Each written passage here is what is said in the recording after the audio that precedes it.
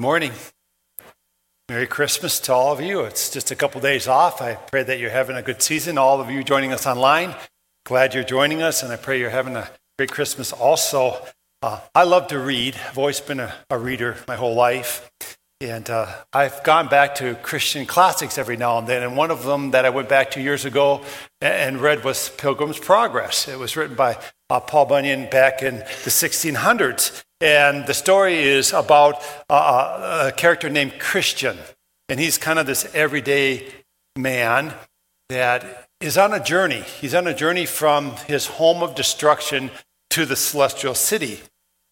This all began when he read a book, and that's a reference to the Bible, and discovered that he had a problem. And it was represented in the story by this backpack that he was wearing. And the problem was a problem of sin and burden and anxiety and fear. And so he's on this journey from the city of destruction where he lives to the celestial city to try to get rid of this backpack. And he meets up with this fellow named Evangelist. And Evangelist says, hey, the way to go is to get to that wicked fence over there and go through that, and you'll get to the city celestial. Now, when I said wicked, I don't mean wicked. I said wicket. W-I-C-K-E-T, okay, just so you know.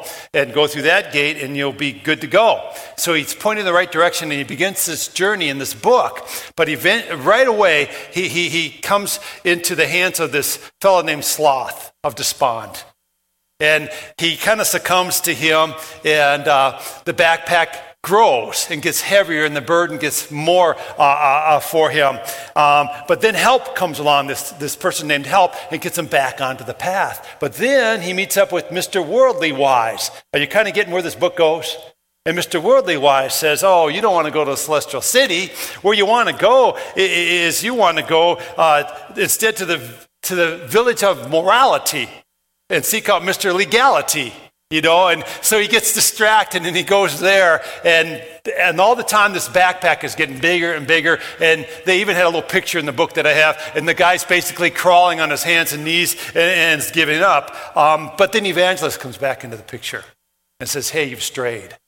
You've got to go to the wicket gate to get to the city celestial.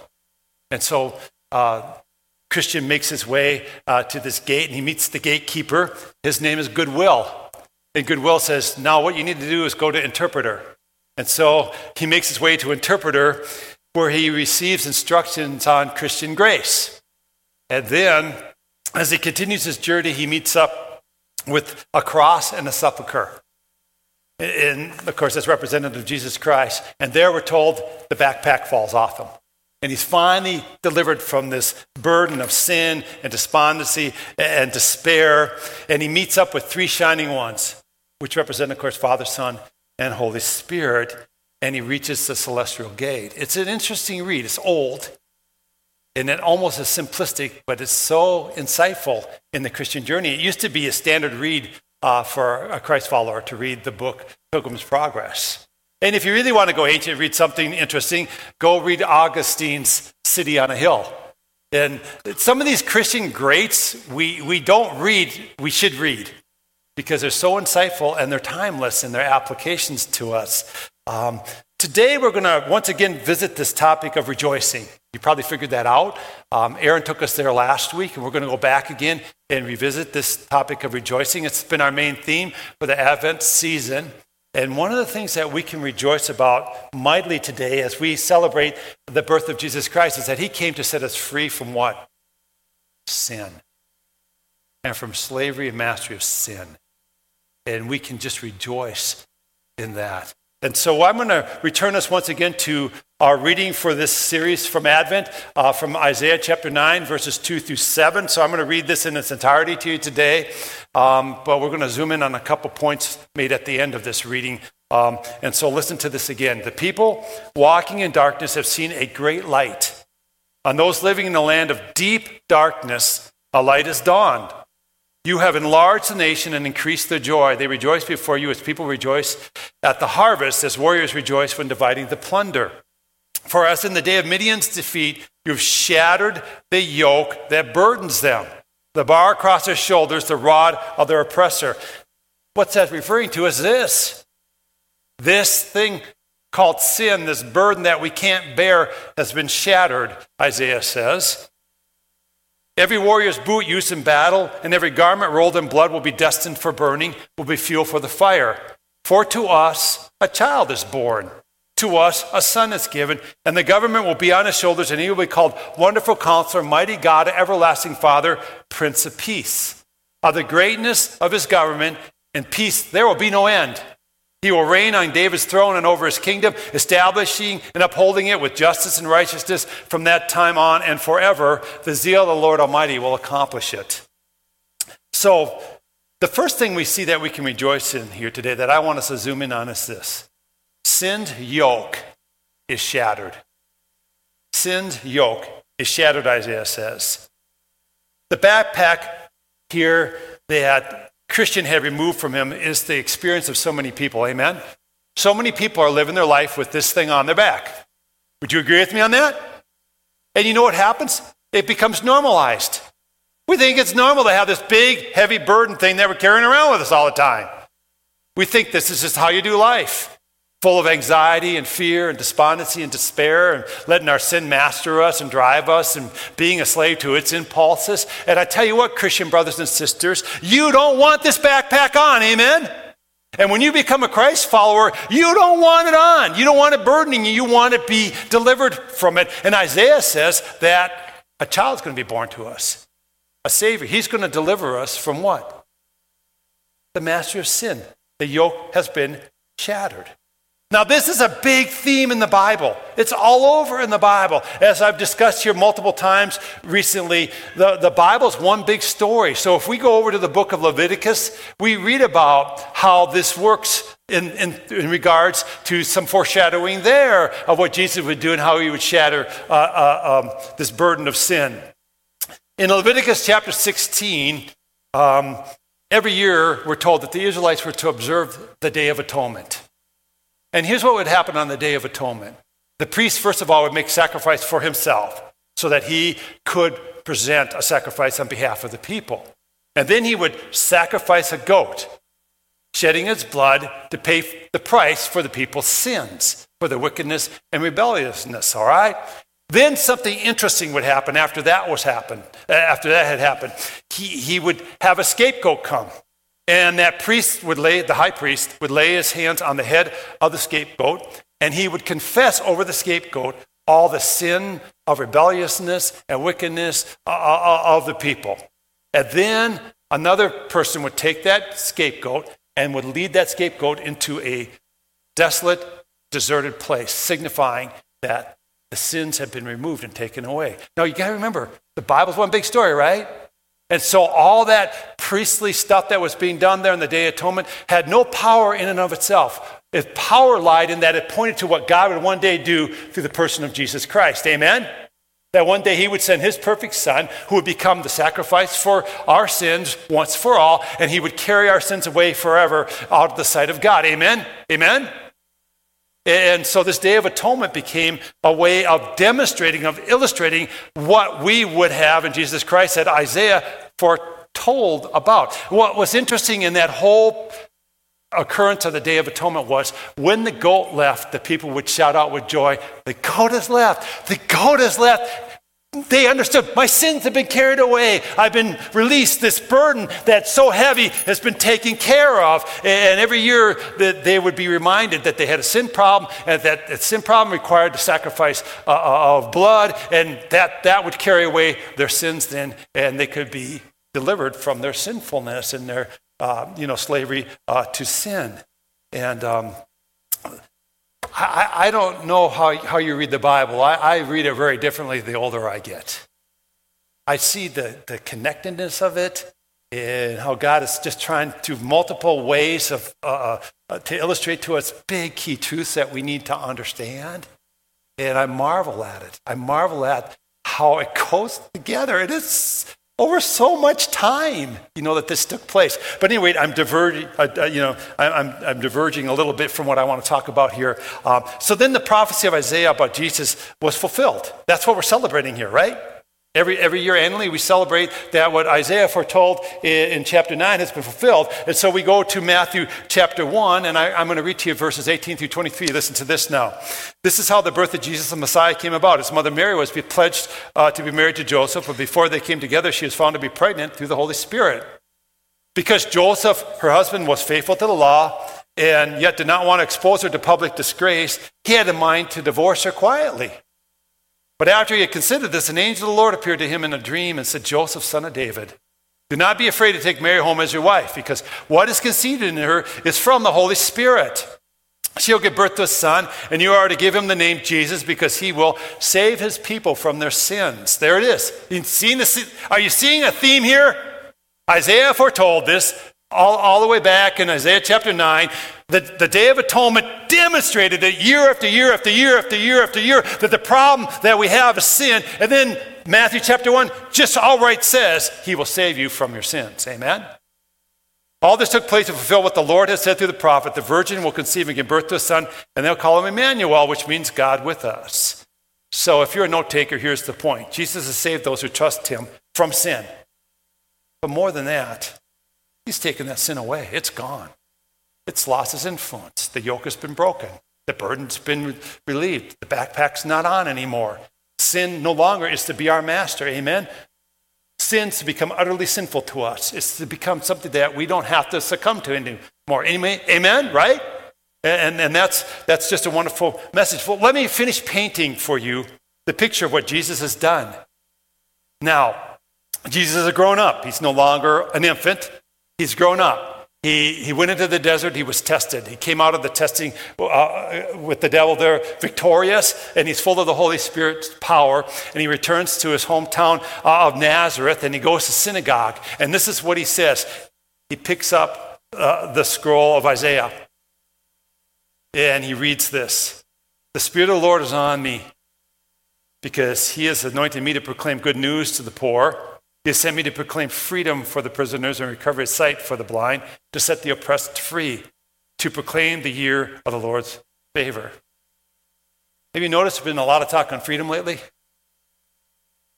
Our big problem is this, friends, right here. Our big problem is slavery to sin. Our big problem is carrying burdens we're not meant to carry, of being full of anxiety and worry and concern. And that can become something that's causing despair and despondency. And I see right now we're getting a lot of people just critical and angry and full of this kind of this, what do I call it? I hate to use the word negativity, but just kind of everything is woe me. It's like the Eeyore's been unleashed on us on steroids from Winnie the Pooh, right? The sky is falling, my hut's falling down, everything's terrible right now. Listen, in Jesus Christ, we are set free from the slavery of sin. Amen? It no longer masters us. That is a big message of Isaiah chapter 9. That's a big message of the story of Christ's birth. That's a big message proclaimed by Jesus Christ himself. That's a big message of the feasts observed like the Day of Atonement in the Old Testament. It all points to this idea that we, as children of Jesus Christ, are not enslaved any longer to the burden of sin. Now, remember what I was saying in the case of the Day of Atonement? When the goat would leave, they would say, the goat has left, they would rejoice. You know what we're going to do? Oh, reserved people of Brookings, South Dakota. We're going to rejoice for a moment. This is incredibly important to do. I'm trying to do this more. My wife says I need to work on this. She's right. Because we can easily become just super critical and very angry. Amen? Right? Especially if you listen to any of the news. It's just one bad thing after another. Amen? Let's see if we can just sensationalize this and let's sensationalize that. Let's see if we can outdo that bad news with this bad news over here. It's ridiculous anymore of where this is all going and heading. So we're going to do a rejoicing exercise. And you're captive here and you have to do it with me. You can say, oh, I don't have to do anything. Well, you're right. You don't have to do anything if you don't want to. But I'm going to encourage you to do this because, listen, herein comes Faith comes from hearing the word of God and sometimes proclaiming it and saying it out loud instills into us faith. And sometimes we just have to say to our own soul, hear these words of the Lord, and say it to yourself. So I have to do that. Sometimes I have to say and speak to myself. And sometimes by speaking it out loud, by hearing it, it just instills faith in me. So what we're going to do is a rejoice exercise. I'm going to say a line, and you're going to shout it back at me.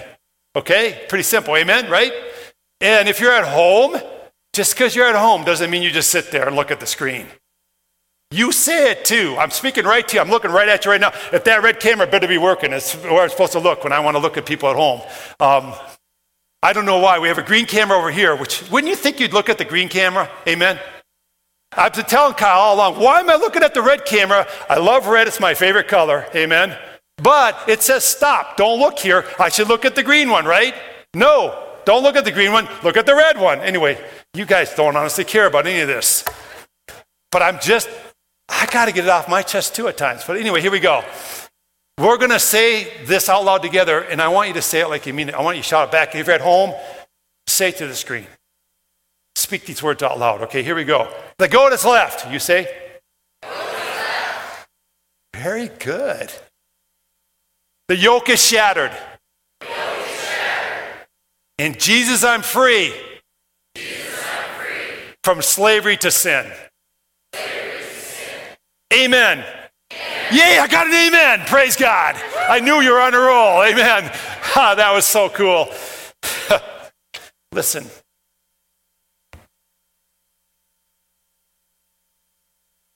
I want you to hear my heart, okay? Just for a minute. Christmas is an annual opportunity to chuck everything aside and to reset our demeanor for the year.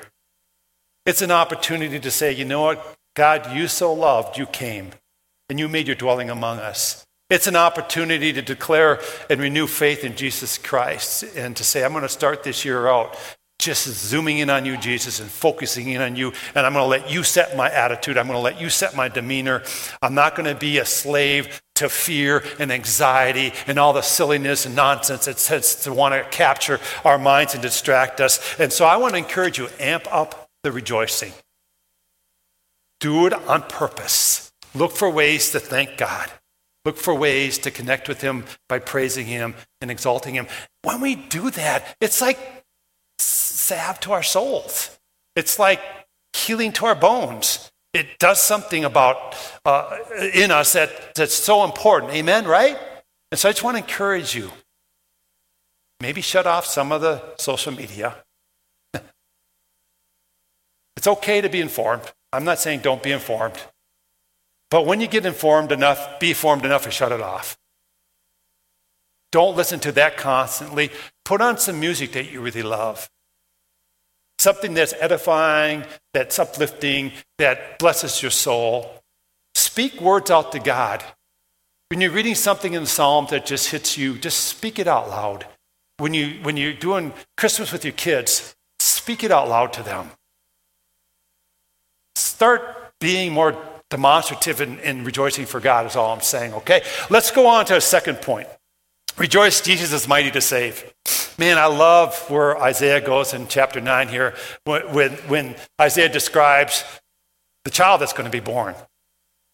Jesus, he describes him, and it's just with these great attributes of Jesus that inspire rejoicing. So we're going to go through these really quickly. Jesus is wonderful counselor. Now that word wonderful in the original language of the Hebrew, the Old Testament, is just is a cool word. It means extraordinary ways that God deals with his people. It means miraculous, wonder-working ways of God. So when Christ is labeled wonderful counselor, what's being said here is this. Rejoice in this idea that we have this wonder-working, extraordinary God among us. Jesus is wonderful counselor. I don't know about you, but I've received a lot of counsel in my life that's not wonderful. How about you? And very sincere people have told me sometimes some very wrong things to do. Jesus never does that. His counsel is extraordinary, and it's edifying, and it's miracle working in our lives. So rejoice that Jesus is mighty to save. He's wonderful counselor. Rejoice that Jesus is mighty God. Now that label mighty God comes from the Hebrew word El for God, E-L, capital E-L. And El is translated as mighty one. So this is a really great rendering here for El, mighty God. And Isaiah is making known that Jesus is part of the Godhead. He's part of God the Father. He's always been part of the Godhead. And he's wanting us to understand Jesus' place in things, that this one who's coming, this Son, is God himself coming to dwell among his creation.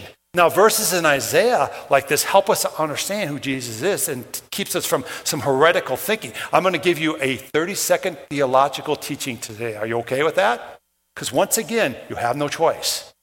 But I think this is really important to understand because there's so many wrong ways of thinking about Jesus Christ. We call that heretical thinking.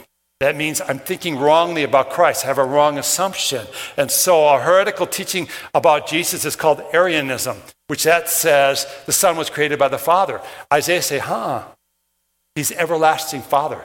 He is God Almighty. He's always been part of the Godhead.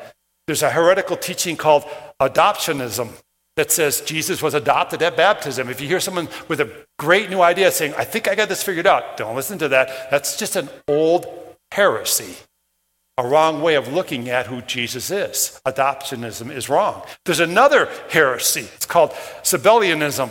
That believes Father, Son, and Holy Spirit are just three different modes of revelation of God. It's like Father became the Son became the Holy Spirit.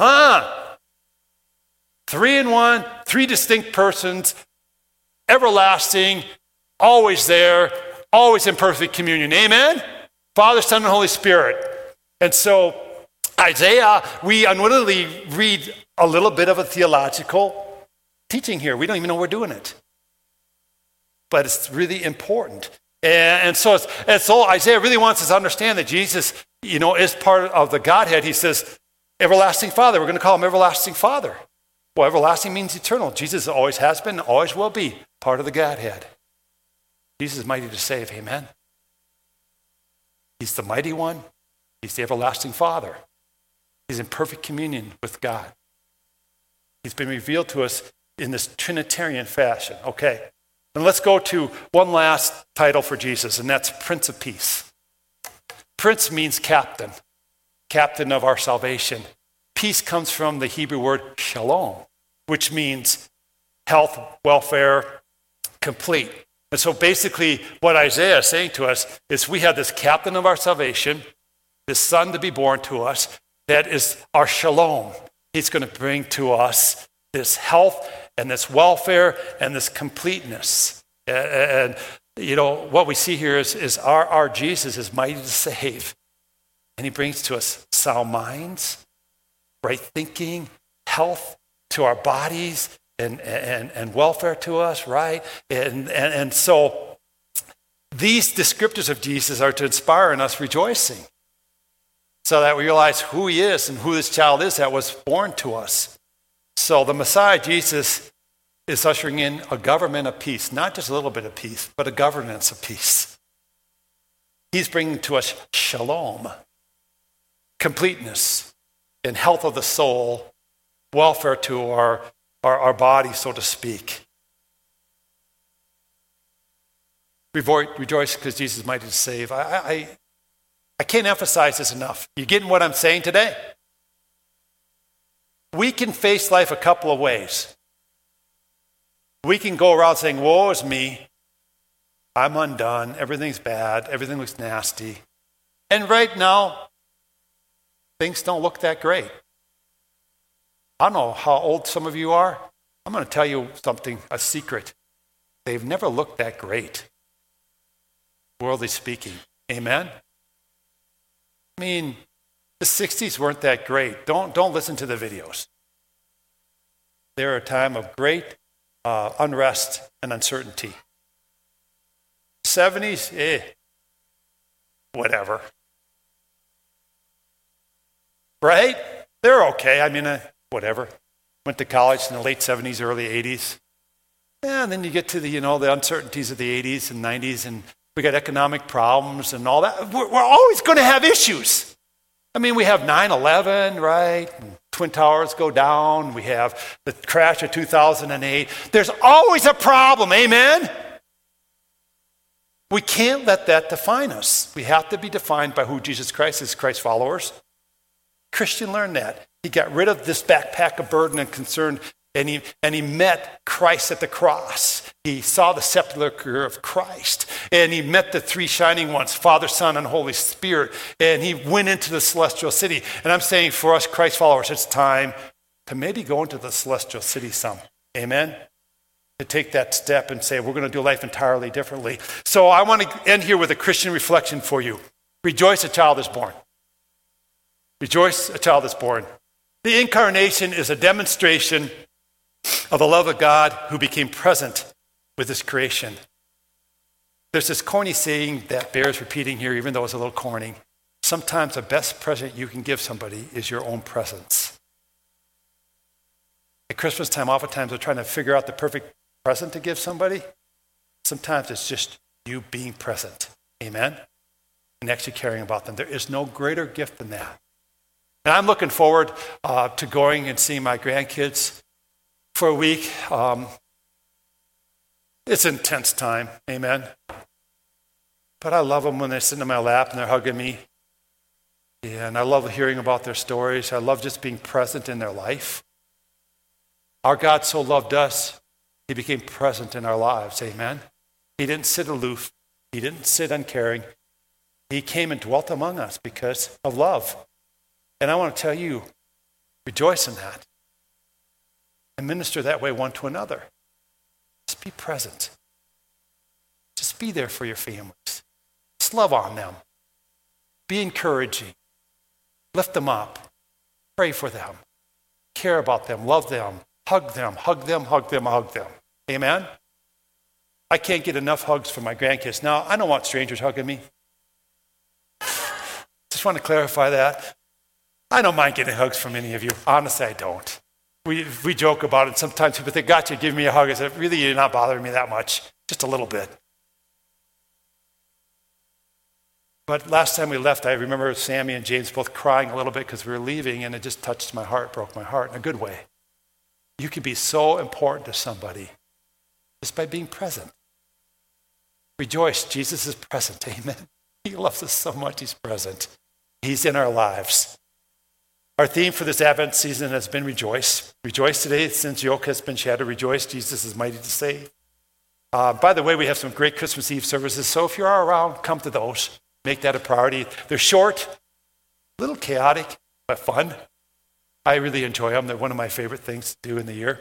And then on December 26th, the message is not a Christmas message. It's a 2022 message.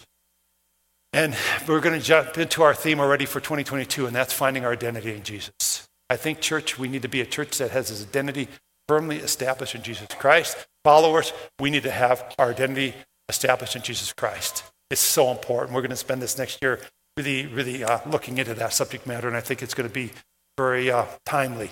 So let's pray. Would you bow your heads with me? Lord God, I want to thank you for Isaiah chapter 9 and for that prophecy. I want to thank you how insightful that is in terms of rejoicing and sin is shattered and you're mighty to save, Jesus. I want to thank you that, as Matthew has told us, it's been fulfilled. For unto us a child is born. You've come, Jesus. And I want to thank you, Jesus, that even you, as you did your ministry, you made it known that you've come to set us free from the slavery to sin. You're setting us free from this oppression. You've taken this backpack away from us, Lord. I want to just give you praise that even things like the Day of Atonement, all that stuff was just pointing to what you would do, Jesus, so we would understand kind of in a full-orbed, big picture way of what it means that unto us a child is born. And on him shall rest this government of peace that will be forevermore. Just thank you, Jesus. I pray this Christmas that we would rejoice, that we would just find peace in you, that we would have quiet moments of connection with you, Lord, that we'd have those moments of just blessing our families. More than anything, I pray we would just lift you up, Jesus, and praise you. And we just exalt you in how we treat one another and how we interact with our culture. And God, I just pray that your name would be glorified. Would you just bless these remaining moments as we sing unto you some songs of praise, Lord? Pray this in your name. And all God's people said,